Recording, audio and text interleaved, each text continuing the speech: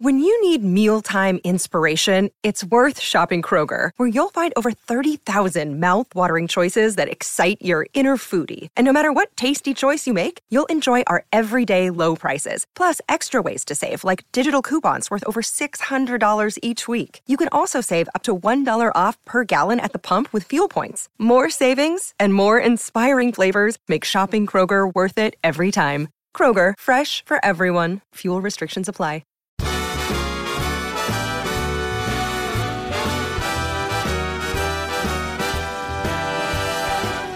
Hello and welcome to Fulhamish Podcast. My name is Sammy James. This is the show that takes a weekly sideways view of everything to do with Fulham FC. And it's a Christmas special tonight, a festive treat for you all. And I thought it would only be right to be accompanied by three wise men. Unfortunately, I'm joined by Ben Jarman, Jack Collins and Farrell Monk. Thank you very much for the nice introduction. Cheers. Yeah, that was a good one, Thanks, Sammy. Steve. No problem. So it's a special show tonight. Not only is it a Christmas special, but we're also live on Facebook. Hello to the Facebook world, to the 13 people that are currently watching us live. If you want to go back and watch the podcast on Facebook, you can. Facebook.com/FulhamishPod. You'll see the extra little bits, the warts and all, that we don't include in the podcast. Go give us a like. I feel like we deserve it. Yeah, we're coming up to Christmas. Yeah. We're also coming up to some a decent amount of likes. We're getting close. We're getting close. Also closing in on 13,000 listeners as well already. Exactly. Well, for this one. So it was 4 points from 6 as Fulham hosted basement side Rotherham and high-flying Derby at the Cottage. Let's look at the games first and foremost and start off with the match on Saturday. And in what was a difficult game going into it with Derby on red-hot form, Ben, would have you been satisfied with the point if it was offered to you beforehand? Yeah, most definitely. I mean, judging from our slightly below par performance against Reading, a point against Derby always feels like a good point picked up well.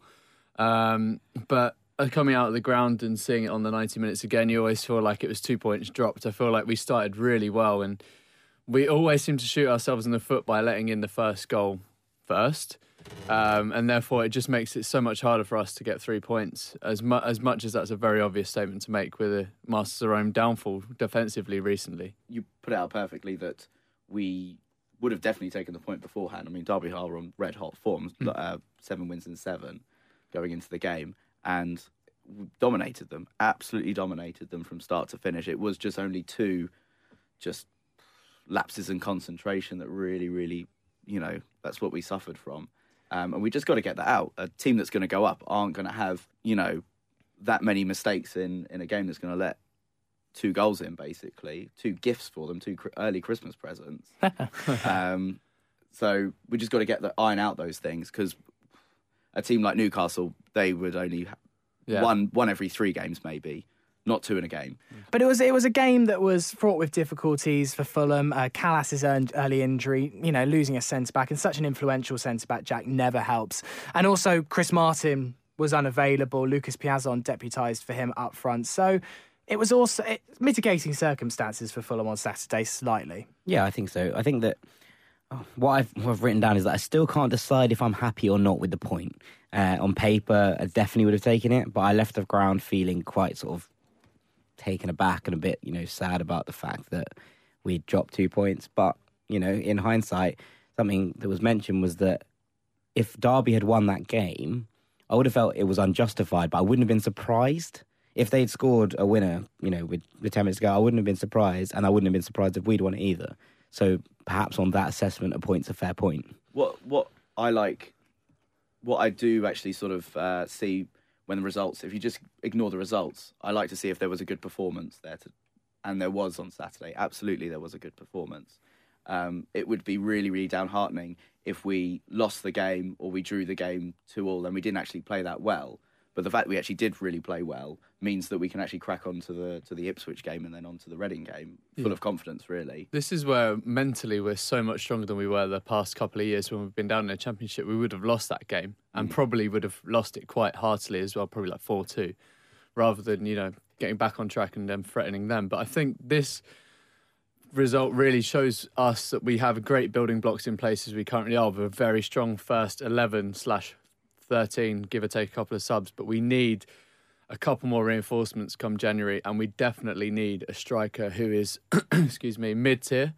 So someone that is easily going to fit in between Smith and Martin, because Slavisa's reluctance to play Smith on Saturday just basically underlined that he's got no confidence within the player himself. The fact that Woodrow is not even near the squad, I don't know if that's because of injury or because he's going, just underlines the fact we've got no one else there. And then there's no one in that gap in between. We need that striker if we're going to maintain this promotion push. We can't rely on a striker. God forbid Martin gets injured. Martin, yeah. I think that Smith not playing on Saturday and Humphreys coming on in his stead is kind of... Is that the trapdoor? Is that the trapdoor opening for Matt Smith? And that I think we might have seen the end of him, be that for better or worse. But I feel like that could be curtains, basically, I think, for poor old Matthew. Bloody big trapdoor. Yeah, but, it's one of those ones where you're still sticking over the top of it. Well, Smith was stripped and ready to come on as well. Yeah, I did see that. And then he brought Humphreys on instead. And, to being undermined by a 19-year-old who's... You never played a professional game before is something that maybe we're seeing the end of. But I think Woodrow will go out on loan, and I think Smith will go. I think we need to touch on Woodrow because we've spoken about him once very early on in the season after that shocking penalty miss in the cup. It was a shocking performance. And he hasn't been near the squad since that performance, and it's just he's barely played in PL2 either. No, it looks like his time's up at Fulham, and I think it's probably, based on the whole of the season and his past development, the right thing to do is either get him out on loan or make money on him. I do think he'll go out on loan. Yeah, I do think he'll go out on loan. George Williams come back in just on a point of. Yeah, we saw it played in the PL2. He played in the PL2 and scored. He's playing tonight. He scored a good goal against whoever he played against last week. I think a lot of people were upset when he went on loan because I think people thought that he might have a future this season. So I think people were disappointed to see him go on loan to Gillingham. MK Dons. But the one place we don't need more depth is arguably on the wing. No. Without being funny, of all the places that you could have brought someone back from, but who knows what the story is. And whilst Fulham are light in the striking department at the moment, fortunately, goals are falling all around the pitch. It's 4 in 4 for both Stefan Johansson and Floyd Ayite. And sorry, Steph Joe. you can't do Steph Joe without the heart.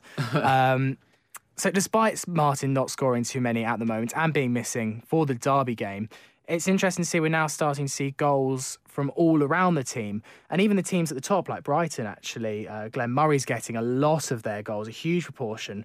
Whereas Fulham, they're coming from all sorts around the pitch, which has got to be healthy. Yeah, again, back in the start of the season, we spoke about Middlesbrough last season. Their top scorer was Stuani, scored 7, and they went up quite easily in the end. I think we can sort of replicate that, and we are replicating it to an extent with Martin and the rest of the guys that are Luco, Kenny, Johansson, all chipping in quite well. It's just a case of we need to tighten up defensively because the last couple of games we've seen that Rotherham in particular looked like they were very shaky at the back, and it looked like we'd just taken a knock of confidence. And I don't think that Slavis is going to be happy with Ream coming back in to debutise for Callas should he be out for a while. Well, we'll obviously go on to the Rotherham game later, but we were exposed by a poor Rotherham team defensively. Sessegnon had a very terrible first 15 minutes, absolutely was bossed by Izzy Brown, who is a very good footballer. And, I mean, once he went off, Rotherham kind of tailed off. But we were exposed by a very poor Rotherham team to start off with. Obviously, we dominated the game after that, but defensively we were very shaky to start off with.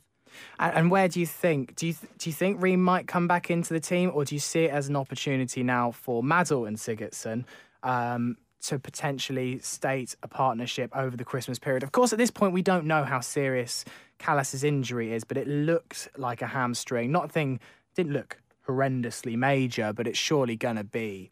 He didn't go down the tunnel, which is obviously a good sign. And I've done some research. I like a bit of research. Of course, about Thomas Callas. And he was out for 6 games from the 24th of September to the 22nd of October. In that time, we lost 3, drew 2, 1-1. We kept no clean sheets, and we conceded 12, which was equivalent of 2 per game. And when you compare that, I'm going to exclude Derby from this, to the 16 games that Callas has played in, we conceded 14 over those 16 games at a rate of 0.875 per game, which is probably... And only lost 2, if my calculations are correct, because we've only lost 5 all season, and you said 3 of those came in that 6-game period where he was out. Now, obviously, I think that is very specific. I mean, Callas is obviously a quality footballer, but I mean, No, and I don't think think- it was when Callas got injured, we hit our low form. It wasn't just him, sure. was it? We So did. We obviously had a just come. contributing factor. We had just come off one. One of the other losses was just before Callas got injured. It was, and then we lost lots of games. In a very short period of time. And then when he came back for the Reading for the Huddersfield game. If you asked me if Ream would come into the team before the Wolves game, I'd be like, yeah, absolutely no problem at all. I feel totally confident with him being in there. After the Wolves game, I think I'd probably take the same view as Jokanovic, and I'd be like, I would err on the side of caution and putting Ream back in the team because he didn't play well at all. I'm comfortable with Madel. I quite like him. I like him a lot, actually. So I'd be happy with him in. I think Jack's actually done a lot of research on goals. I know we deviated away from that point, but Jack's done some good research there. There was one of the interesting ones is Newcastle's 45 goals scored this league. Dwight Gale has 17 already in the Championship, which is remarkable. And you'd imagine that he's going to go on to become the top ever one-season Championship goal scorer on that kind of form. How And many I did think we Saha all- get when we were in the 34, I want to say, Saha got in that He season. got 42 in all competitions. I don't know how many it was in the league. If you know, comment. How many goals did Louis Saha score when we went up? I'm saying 34, but I'm literally making that up off the top of my head. It was mid to high 30s, wasn't it? The rate he's going, he's going to. But Gale started slowly, and he just then suddenly just hit form, and it was like, oh, okay, right. But the next person after those 17 from Dwight Gale is 4 for Johan Gouffran, which seems like a hell of a jump. And I know that's obviously skewed figures because Gale scored so many, but at the same time, if you look at that Fulham promotion season, you look at Saha, and you look at what Hales and Beaumorte both got a lot of goals that season. But what we're saying is that Fulham have 6 players who have all scored more than 3 goals this year already. One of those is Kevin McDonald. What a bloke. So Martin has 6, Johansson has 5, Kearney has 5, Aluko and Aite both have 4, and McDonald has 3. That's really good for Aite because he only got his first goal. 7 The games. team that have scored the same amount of goals was Barnsley. Yeah, I noticed that. Also, they've conceded more goals than they've scored, though. They've still got a They're net. the Fulham of this season. They've got -1 goal difference. Yeah. But they've got 9 for Sam Winnall, 5 for Marley Watkins, 4 for Conor Hurahan, great player, and then 3 for Armstrong, who's on loan from Newcastle, as if they're just giving out players who are banging in goals, like Bradshaw and Hamill. Reading seem to be getting goals from all over the shop a bit more, is what I was thinking. So Fulham's goals, there are 16, 20, 24, 27 of our 38 are from those 5 players, and the same sort of set of figures from Barnsley. But Reading have 37, and McCleary, Behrens, Kermorgan and Swift are the only players that have scored more than 3. Swift has 3, Kermorgan and Behrens have 4, and McCleary has 7. Which means they've got a lot of people on 1 The or 2. goalkeeper got a goal or something. Yeah, I mean, there's a lot of players who have scored 1 or Yeah. 2 for Reading, by the looks of things. Similarly, Brighton have 14 for Glenn Murray and 7 for Knockaert, which is like the majority of all of their goals straight away. So the first goal at the weekend for Derby, it was a mistake from Sigurdsson, who let in Tom Ince into the box. Should Button have done better? I thought he could have come off his line, and he'll be disappointed with being beaten at his near post. But I think first and foremost, it's Sigurdsson's mistake. Quite a lot of people were saying on forums and stuff that it was a very slippy pitch on Saturday, and that might have been slightly to blame with his loose footing. Who knows in that particular instance? But that was something that I saw online. I don't know what other people think. I just don't think he should go to ground. Like it's not. It doesn't look like he slips for me. It looks like he tries to go to ground to clear it. You know when people almost slide across and clear, and there was no need for it. I mean, if he did slip, then he slipped. But that's a different kind of ball game. But I really did think I thought he'd tried to go to ground to clear it, and there was absolutely no need, and it backfired quite desperately almost. So I'm with you. I don't think he slipped. It just looked like he was trying to hook it away and just misjudged it. I don't know, there's part of me that thinks Sigurdsson's always got a rash decision in him somewhere, whether that's trying to toe punt the ball out of the box and kicking someone else, giving away a penalty, or like we saw on the weekend, trying to go to ground when he could easily just control the ball and pass it square to his defensive partner. But I don't know, I think, like you say, Button would be very disappointed to be beaten at his near post. And the fact that Tom Ince waits for the ball to settle before striking it, and then he still doesn't react in time. Button's clearly a bit bereft of confidence at the moment, and you can see that especially in the Rotherham game, and the fact that we had people howling every time he got the ball, sort of beckoning him to give it away. It's not good for him. Yeah, can we stop that? Like, as a point of a plea to Fulham fans, like, we're not the biggest advocates of David Button by any means necessary, but it's obviously not helping. Like when people are yapping at him, like like he's some sort of nibbling him. Yeah, we get he's playing. Yeah, you can disagree with that. That's fine. We disagree with it at points, but we're not there shouting at him. I guess the only thing is when it is heart in mouth moments, it is quite hard for a crowd not to react, and he very nearly he did put the ball in his own net. Put the ball in his own net on Saturday, and as much as I'd like to appeal to the fans to give him confidence, if that had happened, the fans can't really be responsible for their actions. That was just Jack's appeal for Christmas. That's Christmas appeal. Christmas appeal for some festive goodwill for David Button. Save a button. Yeah. Save a button. We've got giant buttons in the studio if you are listening on the podcast right now. But then it was 2 well-worked goals from Fulham. Another assist for Ryan Fredericks. That's now 3 for the season. He was picked in the Who Scored Championship Team of the Week with a score of 7.83, which, if you're not aware with whoscored.com, is a very high ranking on that website. Very good performance from Ryan. He's assisted a few of Ayite's goals now. They seem to be building up a little bit of an understanding on that right-hand side. I know Ayite kind of floats all about, but he does generally stick to that right-hand side more than the other sides. Yeah. And on the weekend, he seemed to be switching in between Aluko and it was Aluko and Ayite playing up front most of the time. But yeah, they both seem to get into the correct positions to try and. Of the 4 Ayite goals, Fredericks has assisted 2 of them from memory. I think Ayite as a player just loves to be able to drift in, and the 2 goals we've seen from him in the week alone just really exemplify the type of player he is, because he has that predatory instinct that we need him to have. We need a wide player to have, and not a lot of people, especially wide players in the modern game, have that instinct. All they want to do is take on a player and cross it in, whereas Ayite is quite happy to take on a player and cross in, but also at the same time is try and ghost in to that box and arrive late and get in front of the fullback and put it in the net. And we saw against Rotherham, he ghosts in on the edge of the box and he taps home with his right under the keeper. Looked really great goal. And then this week again taps it. He comes in from the left hand side right in front of the fullback and taps it in again. I mean, that's what we're going to get from him, and that's why I think it's going to be so lethal for us in the long term. I think that we've got a luxury that all of our wingers seem to have that in their locker. They can do either one of those things, and it kind of puts defenders off. Yeah, it's the one thing I think Fredericks needs to improve on, and it's the only thing I would say that he needs to improve on, is trying to mix up what he's going to do. It's going to become a danger of him becoming too predictable if he comes up against a better fullback.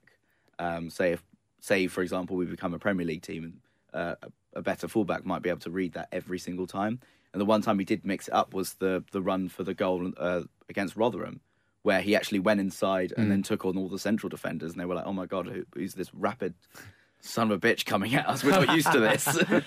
Yeah, I like Fredericks a lot. I think he adds another level of dynamism to our play, but I think you are right. He does tend to square up the fullbacks quite a lot. But whether you've got pace as explosive as he has, I mean, that's a massive weapon to have in your arsenal. And yeah, like coming inside and trying to get at the central defenders is something we don't often see for him. But he tends to be like a 70-minute player for me. He goes all out, and then last 20 minutes he's burning on basically empty.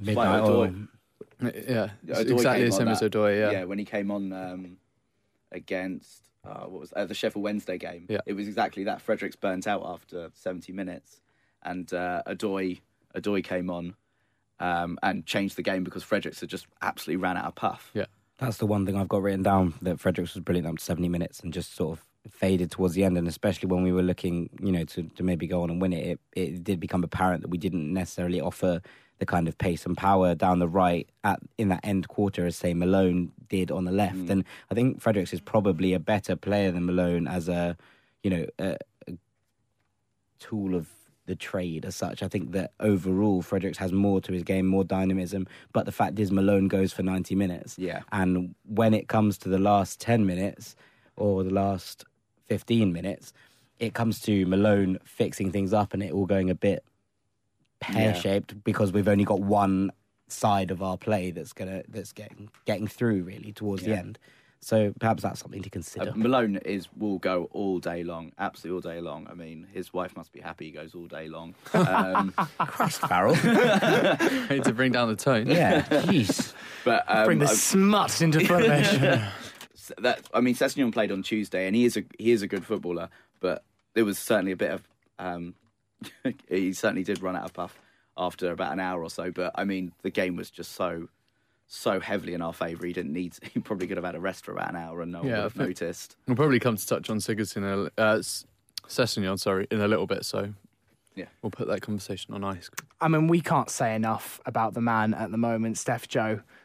He got the second goal on Saturday. He also got the first goal on Tuesday. Nicely taken goal on Saturday. Slightly lucky from a deflection, but, he took the shot. He has such a quick feet. Those shots seem to go away almost in a blink of an eye. I think it was one of those goals on Saturday. It was, that's in the net.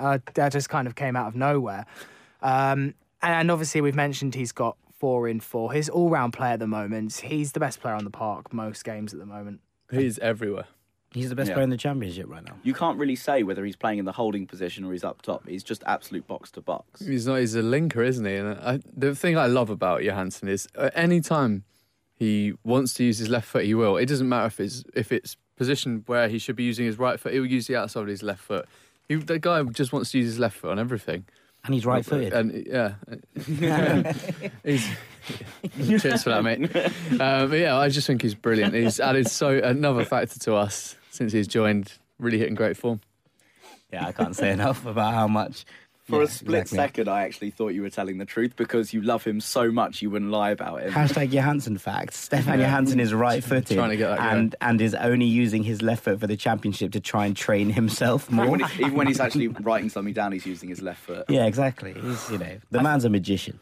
I mean, I've been loving Johansson facts during the week. We got very excited on Tuesday when he scored. I think now every time he does score, we will probably do a tweet comparing him to the greats of modern football. In fact, even maybe classical football.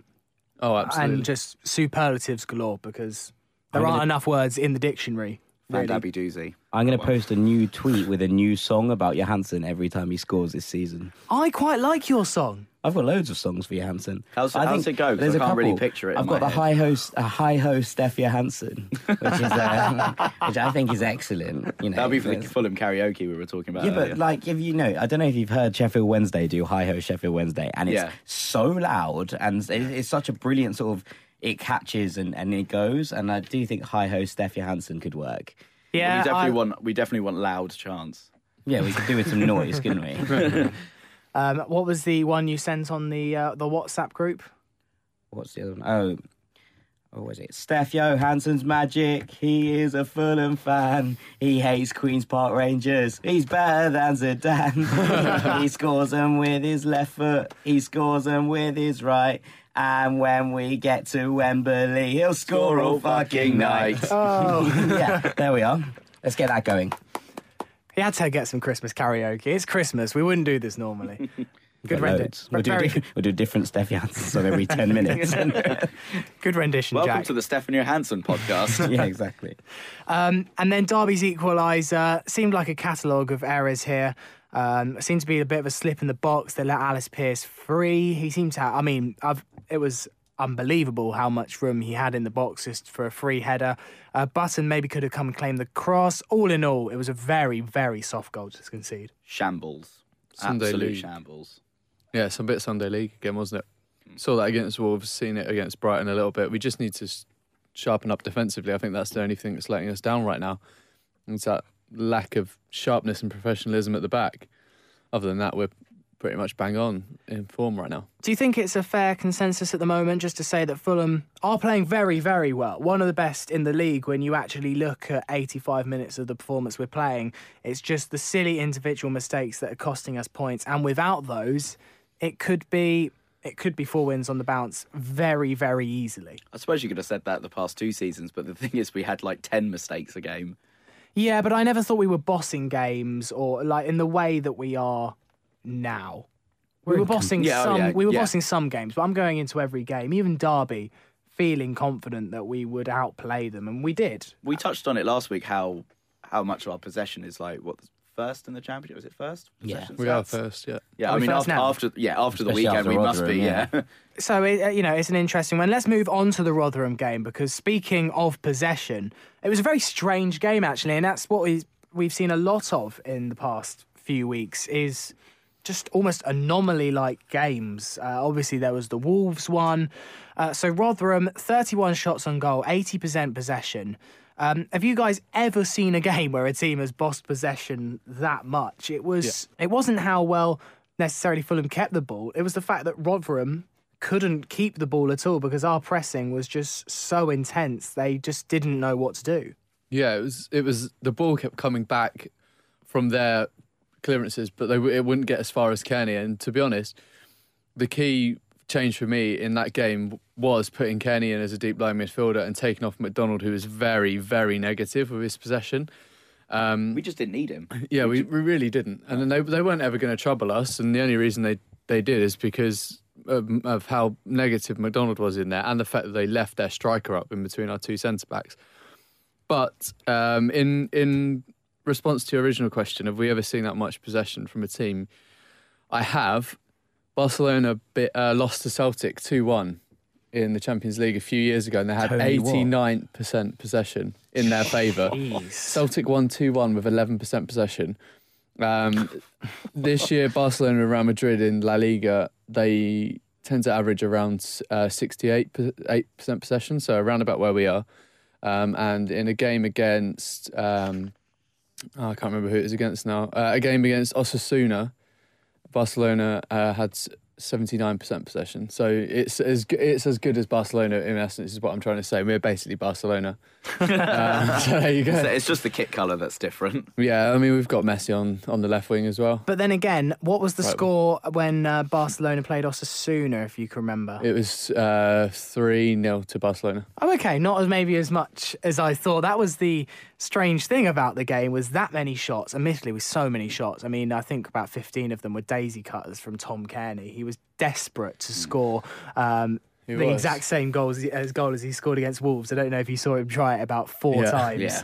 Yeah. The old volley from either a corner, free kick, didn't matter what. I was surprised actually Martin didn't chip the penalty back to him and he had a go at it. But we only scored 2 goals, and actually with a lot of pressure in the first half. And as you mentioned, Izzy Brown was a thorn in our side in the first 20 minutes, and probably from a better team might have been 2 down. Yeah.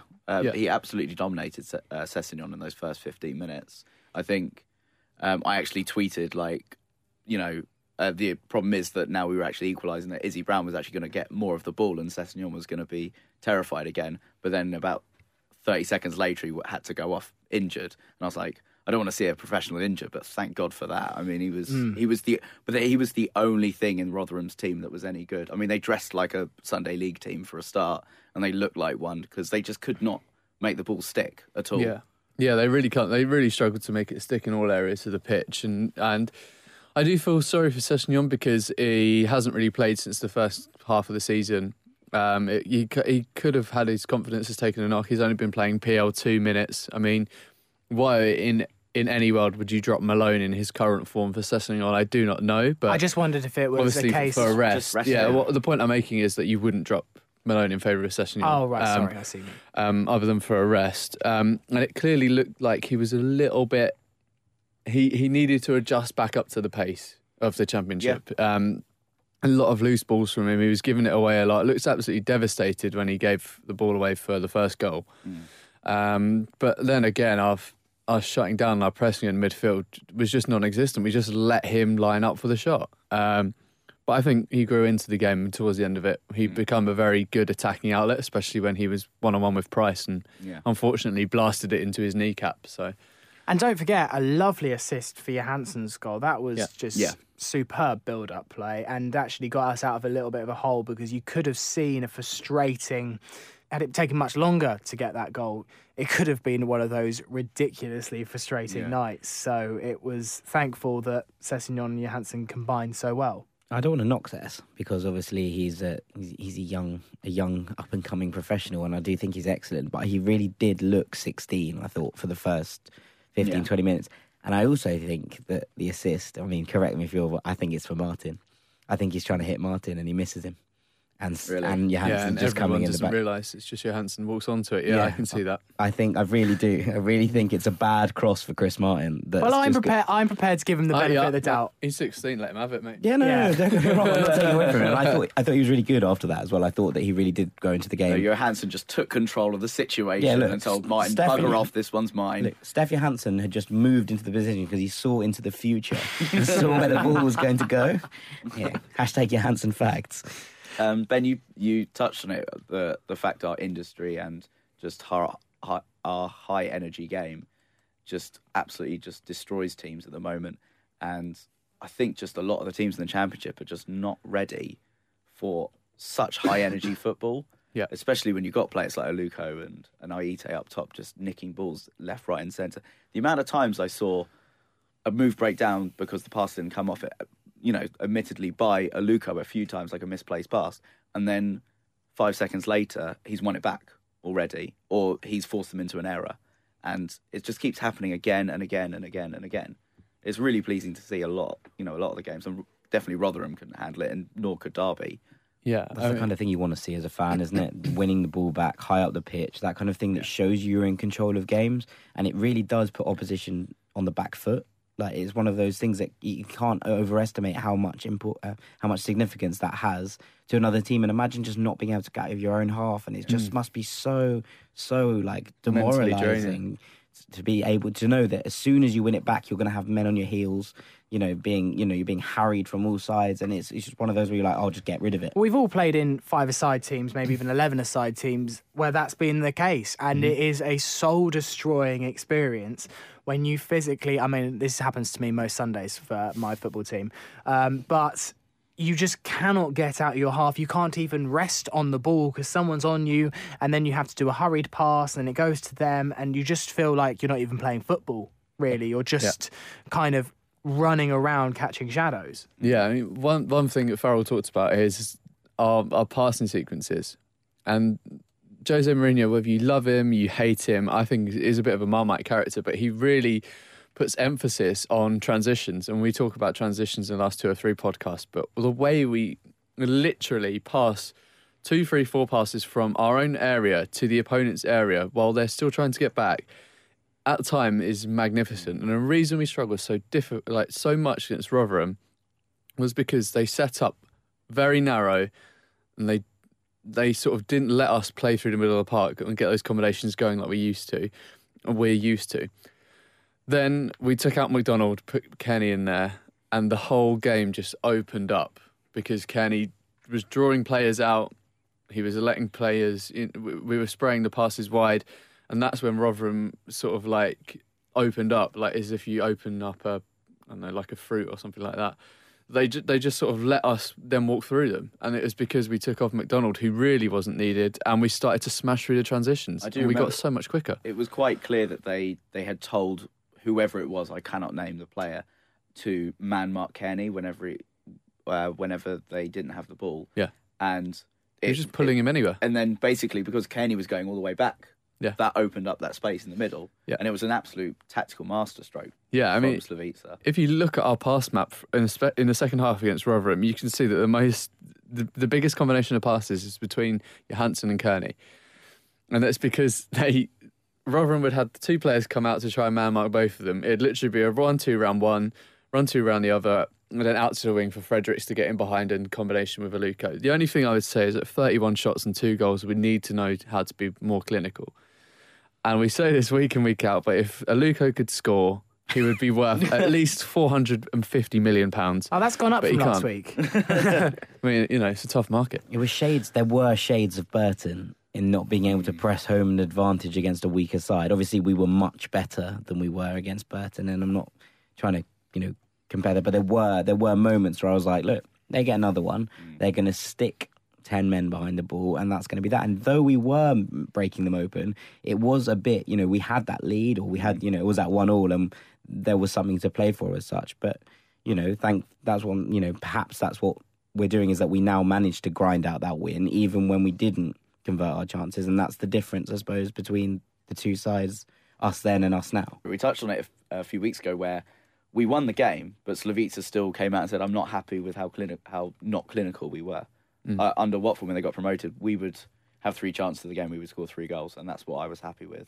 Yeah, that's, I think, where we need that mid-tier striker. Yeah. Or we need to get a wide man that can score a bit like Aite does. I was a bit disappointed that Smith didn't play on Saturday. I couldn't care less. I know you're not your biggest biggest fan. That greatest Smith fan. I'd be even more furious if Corley played, because all he is interested in doing is making a tit out of himself in training ground rather than actually playing football. And speaking of strikers, Chris Martin's missed penalty. It was a pretty poor performance from Lewis Price in goal. His kicking was one of the most wayward I've ever seen. But as soon as that penalty came in, I said to my dad, he's going to save this. There's absolutely no way he's not going to save this because, and I hate to use the word, Fulhamish. So that means now it's a penalty conversion rate this season of 20%.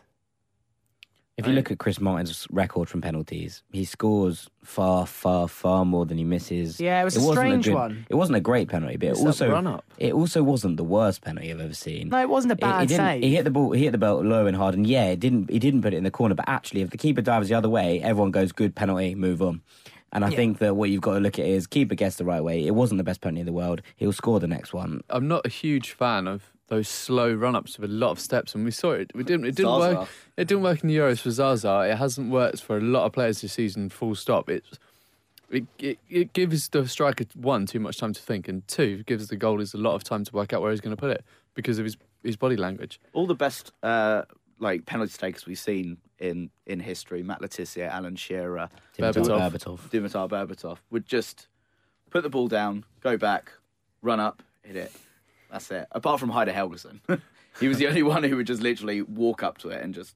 He just waited for the keeper to go, didn't he? Yeah. But overall, it's 4 points from the 2 games. I personally think not too much to complain about. I mean, we got the win against Rotherham that we needed, and yes, it was close, and my heart was in my mouth after that long throw towards the end, because I could just see a Ragnar Sigurdsson goal similar to Iceland versus England right at the end, which would have just been horrific. And then, a draw against Derby, who won 7 in a row, and I think most rational Fulham fans would be fairly happy. Yep. And we're going into this Christmas period now, 4 points from the playoffs, about 3 positions below. Yeah, we're in 9th position. We could actually really do with a win against Ipswich, though, given that our next 2 games are against Reading and Brighton. Now, I know we beat Reading 5-0, but I do think it was a very good day for Fulham, a very, very bad day for Reading, and with a switch of venues, they are going to be 2 very tricky games. So that one at Portman Road is looking particularly important now. Yeah, I wholly agree with that. But then, on the other hand, if you asked us about the run of games we've just had, would we be happy with the amount of points we currently stand on? I think we'd all have snatched your hand off, despite the great form we're currently in. I think Ipswich is a very winnable game for us, despite... we've talked about Mick McCarthy on here before, and the way he sets his teams up, it's very, very difficult to get by them. But I think that we need to win, and I think we can. Yeah, the last 2 wins Ipswich have had in the past 10 games have been against QPR, and I think maybe Burton or someone like that. Like 2 teams, like a mid to April team should be beating, but that's all they've had. They've drawn and lost pretty much every other game. I think they drew against Cardiff when they were 1 man up for most of the game. So if we are going to press on and, maintain our position in 9th or push to the playoffs, these are the games we really need to win. Ben, Jack, you off to Portman Road on Boxing Day? I am. Ben is... there's no trains. I'm really upset about this because Portman Road is one of the easiest venues to get to. It's, from Liverpool Street, it's an hour, and you can see the station. It's a good away day. You can see the station. You can see the stadium from the station.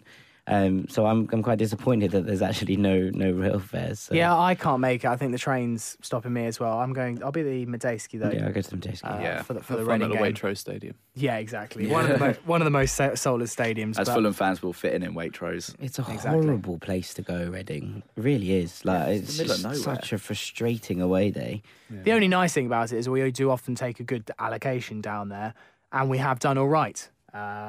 You know, traditionally in the past, not since we really came down to the Championship, but I got lost in Reading after the game that Matt Smith got sent off, his debut for Oh, Fulham, yeah. that 3-0 loss.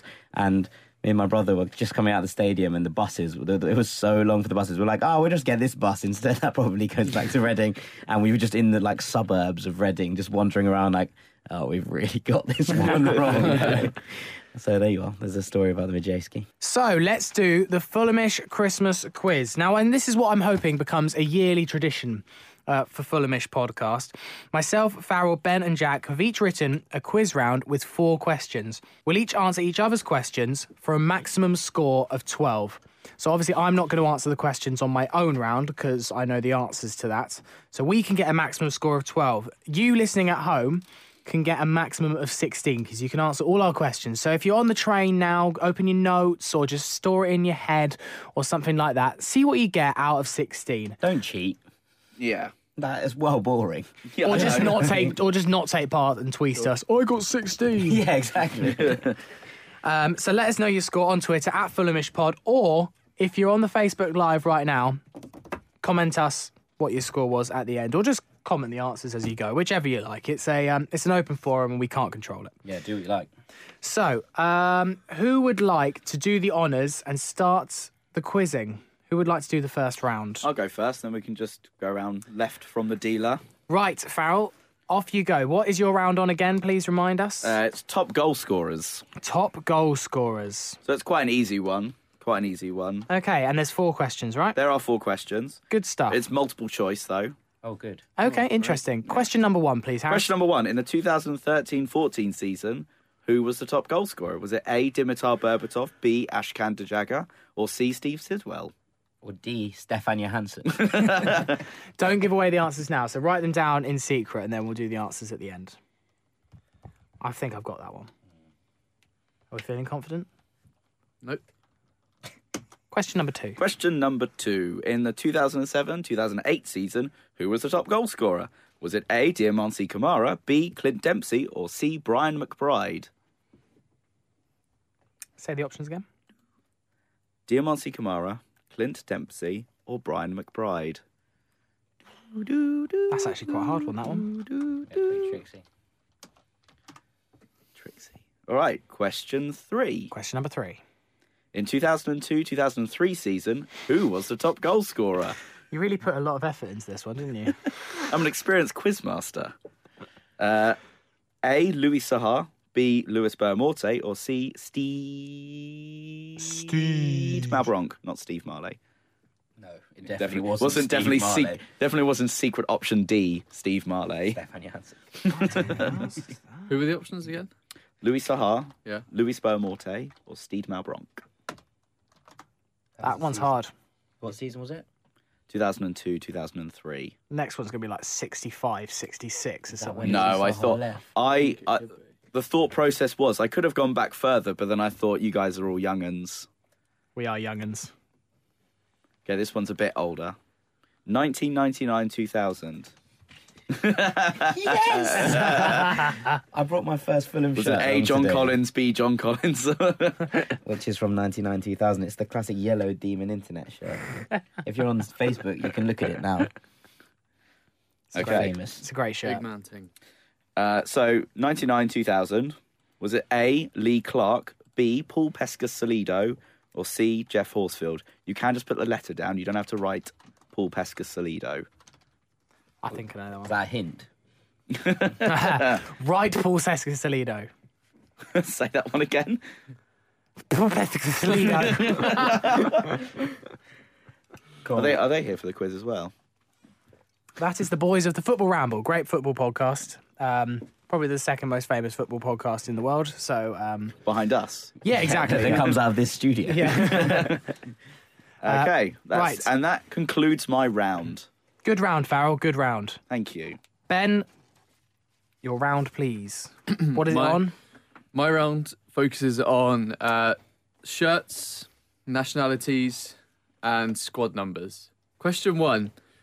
Kagiso Dekashwe signed for Fulham from the Golden Arrows in South Africa, but which shirt number did he wear? For Fulham. For Fulham. That's a great question. That is a great question. Did he get sent off in his debut? Yeah. Against Palace away. He did. He also slapped Scott Parker around the face. Yes. Generally, or in a match? No, it was a match. It was in a match. Okay, Dekashwe's squad number. Question number 2, please, Ben. Which club did Fulham sign club legend Louis Saha from? I knew that one. Big ups if you know that one. Sammy is you can't see it now if you're listening to this, but he is dying right now. I don't think Help him comment. Help him Facebook Live comment. I'm not looking. Don't I'm look. not looking at Facebook Live. He's got the computer right in front of him. I'm not looking at Facebook Live. He is typing quite a lot. I haven't got it though. I've got that wrong, and now I have. Okay, the third question is: Fulham's first professional kit sponsorship deal was signed in 1974, but who was it with? I'm looking for shirt manufacturer, not shirt sponsor. Shirt manufacturer. Yeah. I want to say it was someone really obscure. I really hope it was Nike. Uh, Go with the classic. How long do you think before Sports Direct sponsor do the shirt manufacturing for a kit?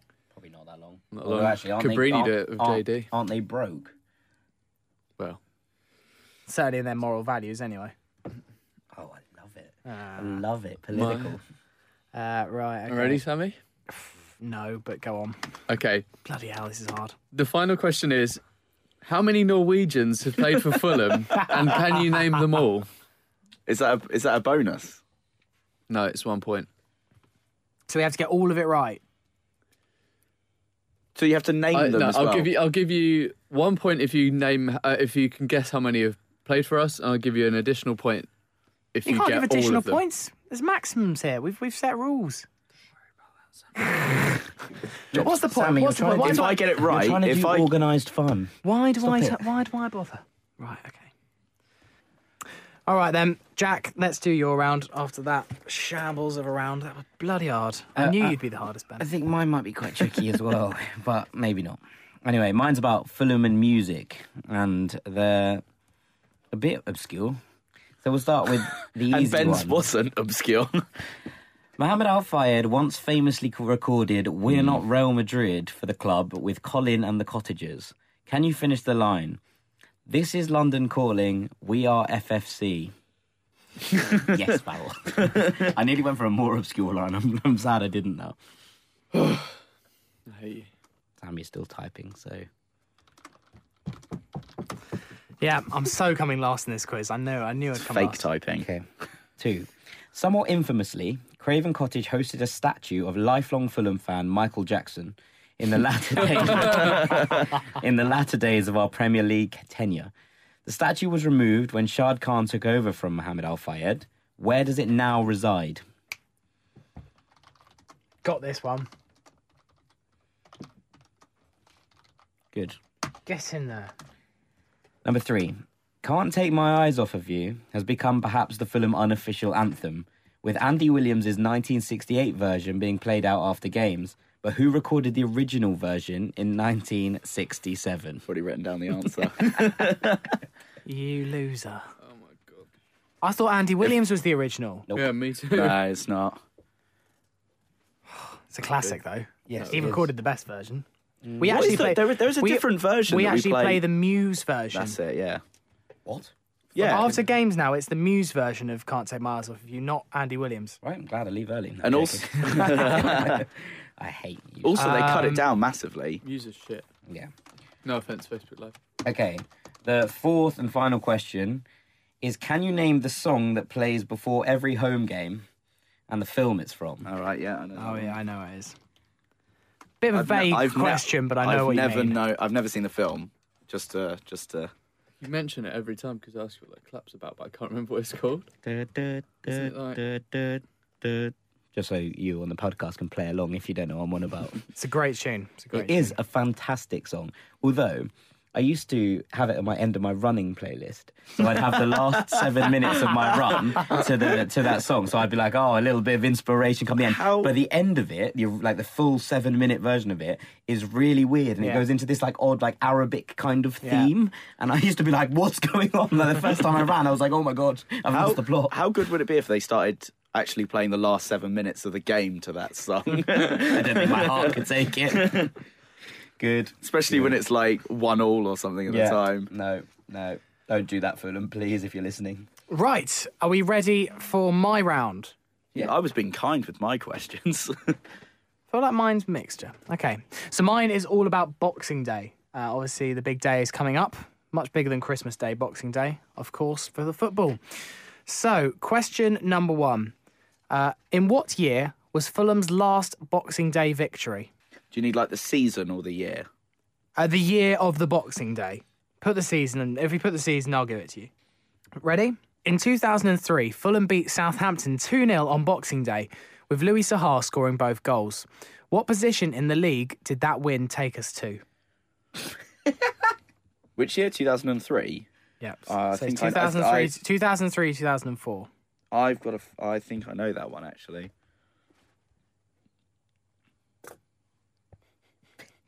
I might have got that massively wrong. 21st. One. The next question also involves a game against Southampton. In 2012, Dimitar Berbatov scored against Southampton on Boxing Day at the Cottage. What did the slogan underneath his shirt say exactly? At least now I hope it was Boxing Day. I don't think it was, but, we'll go with it. You checking it out now? I hope you got a backup question.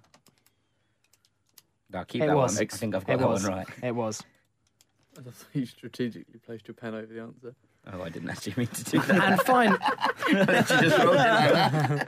I like how open you guys are. And finally, Fulham beat Ipswich Town on Boxing Day 1963 by 10 goals to 1. They then played again 2 days later. What was the scoreline? You said this in a podcast recently, didn't you? Yeah, you did. Oh, God, I can't remember. I mean, if you don't know it, it's a total guess. It's a total guess. Right. Are we all done? Okay, let's quickly bash through the answers. Yeah, because... Running over a bit. Okay, let's do it. Okay, Right. So let me just introduce that. Sorry. Right, let's do the answers. Starting with Farrell, we'll mark ourselves out of 12, and you at home mark yourself out of 16. So, Farrell, top goal scorers. So, 2013-14 was Steve Sidwell with 7. Yes. Oh, shit. 2007-2008 was Clint Dempsey with 6. Who else got that right? No one? Oh. Did you not get that right either? For McBride. I'm 2 up. Well, you're 2-1 up. Oh, all right. 2002-2003 was Steed Malbronk. Oh, my God. Sammy's gone 3-1 up. He has got a computer in front of him. I have not. I've been looking at audio waveform. And then finally, 1999-2000 was Lee Clark. Oh, Oh, I thought it was Jeff Horsfield. A 1 for me there. A 0 for Ben. And I deliberately went for like low scorers. So 3 to me after that round. 1 for Jack, 0 for Ben. And it's now Ben to give I thought some Ben answers. was being a bit quiet. Right, here we hate you go. in so many ways, Farrell. Even more than you already did before. No, I don't hate you really.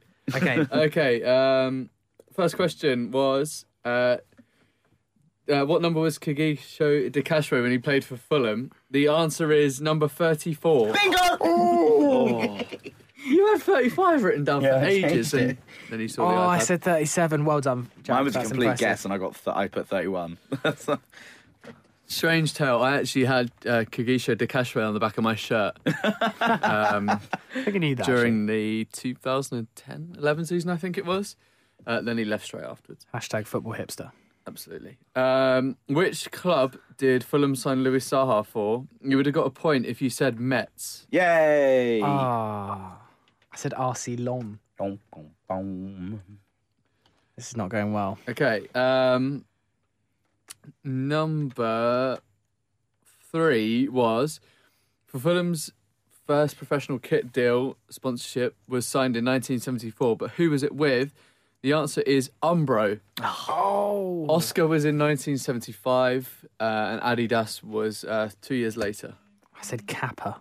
I said Adidas. Swizzly I is also put flying. I also put Le Coq Sportif. Oh, jeez. Oh, God. Resume broadcast. Just for those that got interrupted, the answer to Fulham's first professional kit deal in 1974 is Umbro. Then the last one is, how many Norwegians have played for Fulham, and can you name them? I must have missed. I two can or only three. do Stefan Johansson, Breda Hangland. I've got 5. I've got 4. What?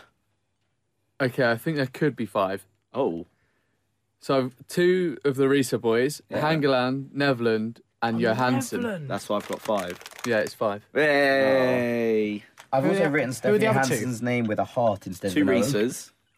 Oh, the two. John Arne Sorry. Risa, Bjorn Helge Risa, Breda Hangeland, Eric Nevland, and Stefan Johansson are your 5 Norwegians. I thought you said 2 recents. I do a Nevland. I forgot Mr. Neville. Farrell, how many And did that you is get? my name. Farrell, how many did you get in that round? 2. You got 2, Jack. 3. 3. That means you're in the lead because I got none. So I'm you've on now 4. you've got 4. I've got 3. Farrell's got 2. Ben has none, I believe. But we're both a round behind. Yeah, Yeah, you're around. behind. We've got a game in hand. I'm not going to get anything on this one anyway. I'll probably end up with 3 maximum. Okay. Okay, so the answers. What were my questions? Hang on. Oh, God, here we go. The Al Fayed recording We're Not Real Madrid. It was This Is London Calling, We Are FFC. We've got 3 points. You've got none. Ha ha ha he he. I got the ha ha ha he he, but I didn't get the first bit. You can I have- said, I'm Mo Al Fayed. I love my Harrods tea. Can I have half? can a have point? half a point, Yay! I can have half a point for that. No. you can't have Oh, any right. points. I did It's nearly all about use- you, Sammy. I did nearly use the starting line, which was it's like life is about choices. We have chosen Fulham. They should play that more at games now. Yeah, it's well funny.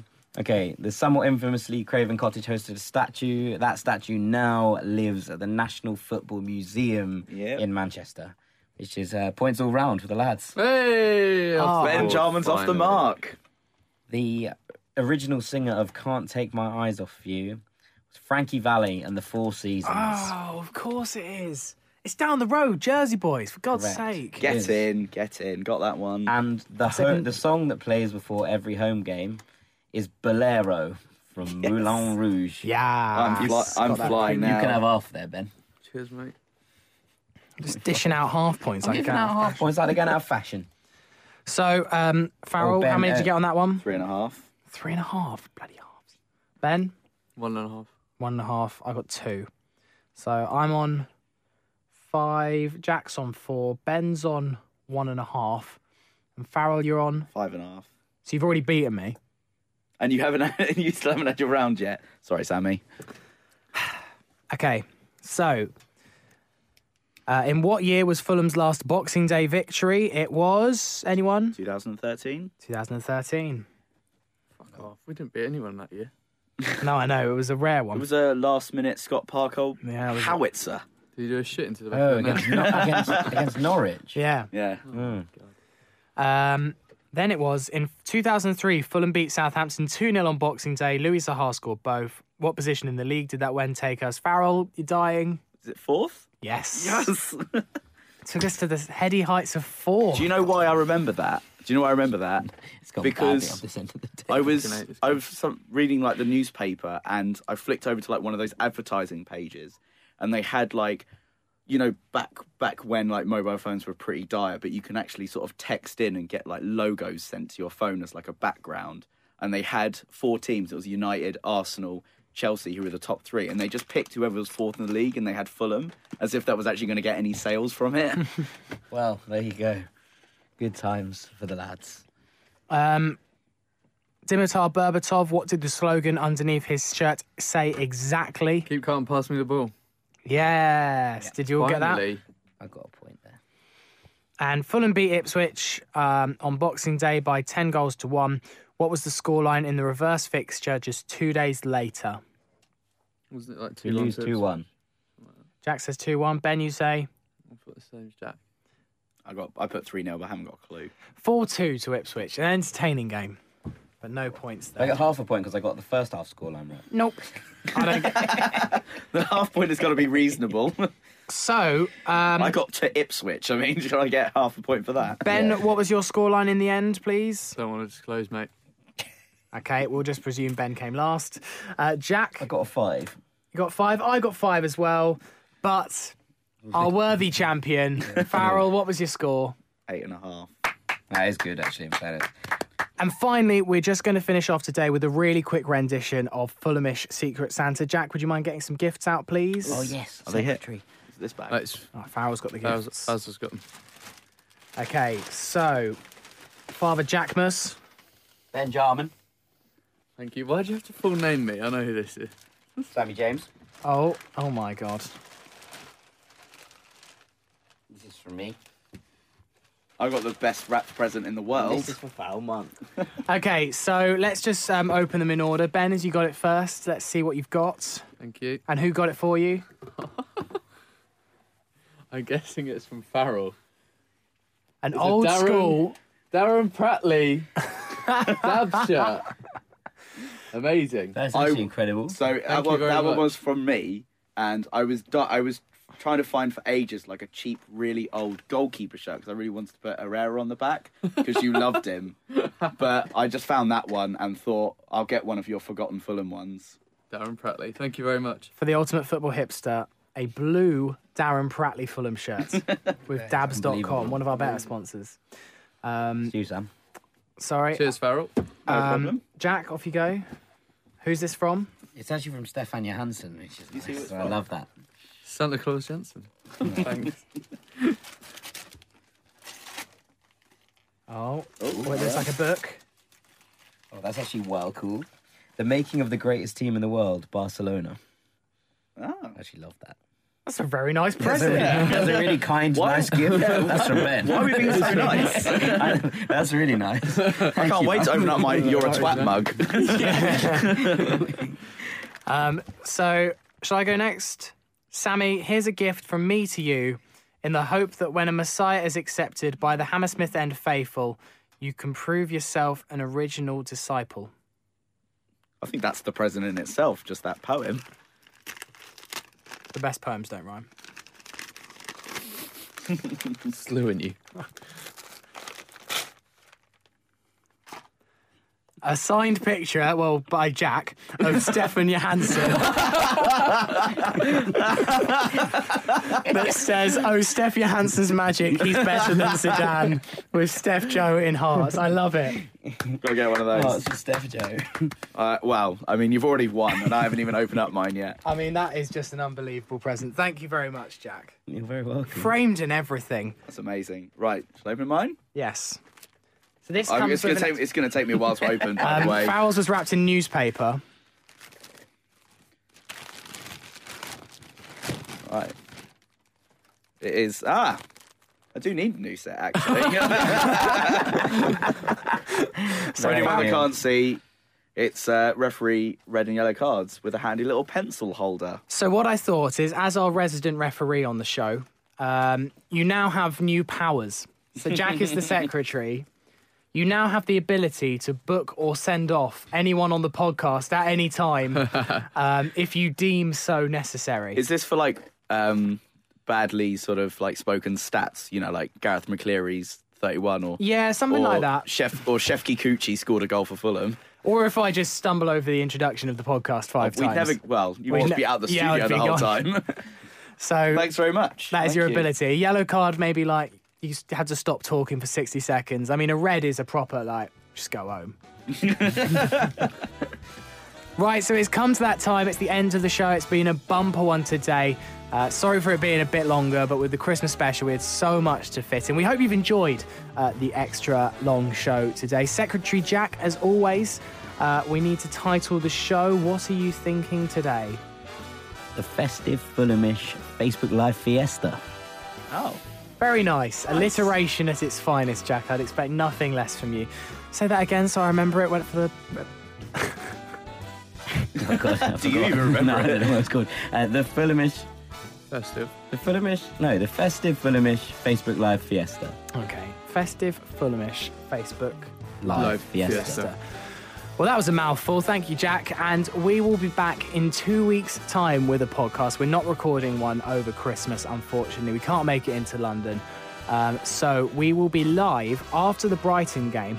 We're going to actually be meeting up in a pub to record it. Normally we're in studios in central London, but we're all going to go to the Brighton game on the Monday, find a quiet bar to go record Fulhamish afterwards. And we'll give our thoughts not only obviously on the Brighton game that happened on that day, but the 2 games in between at Portman Road against Ipswich Town and the Medeski against Reading. So thank you very much for listening. Thank you to everyone that's watched on Facebook Live today. And we'll see you in a couple of weeks' time. Just want to wish you a very Merry Christmas from all of us and a very prosperous 2017. Thank you for all your support so far this year. It's been wonderful. Thank you very much, guys. Have a Merry guys. Christmas. Thanks everyone for listening. It's been great. Yeah, we'll see you in a couple of weeks' time.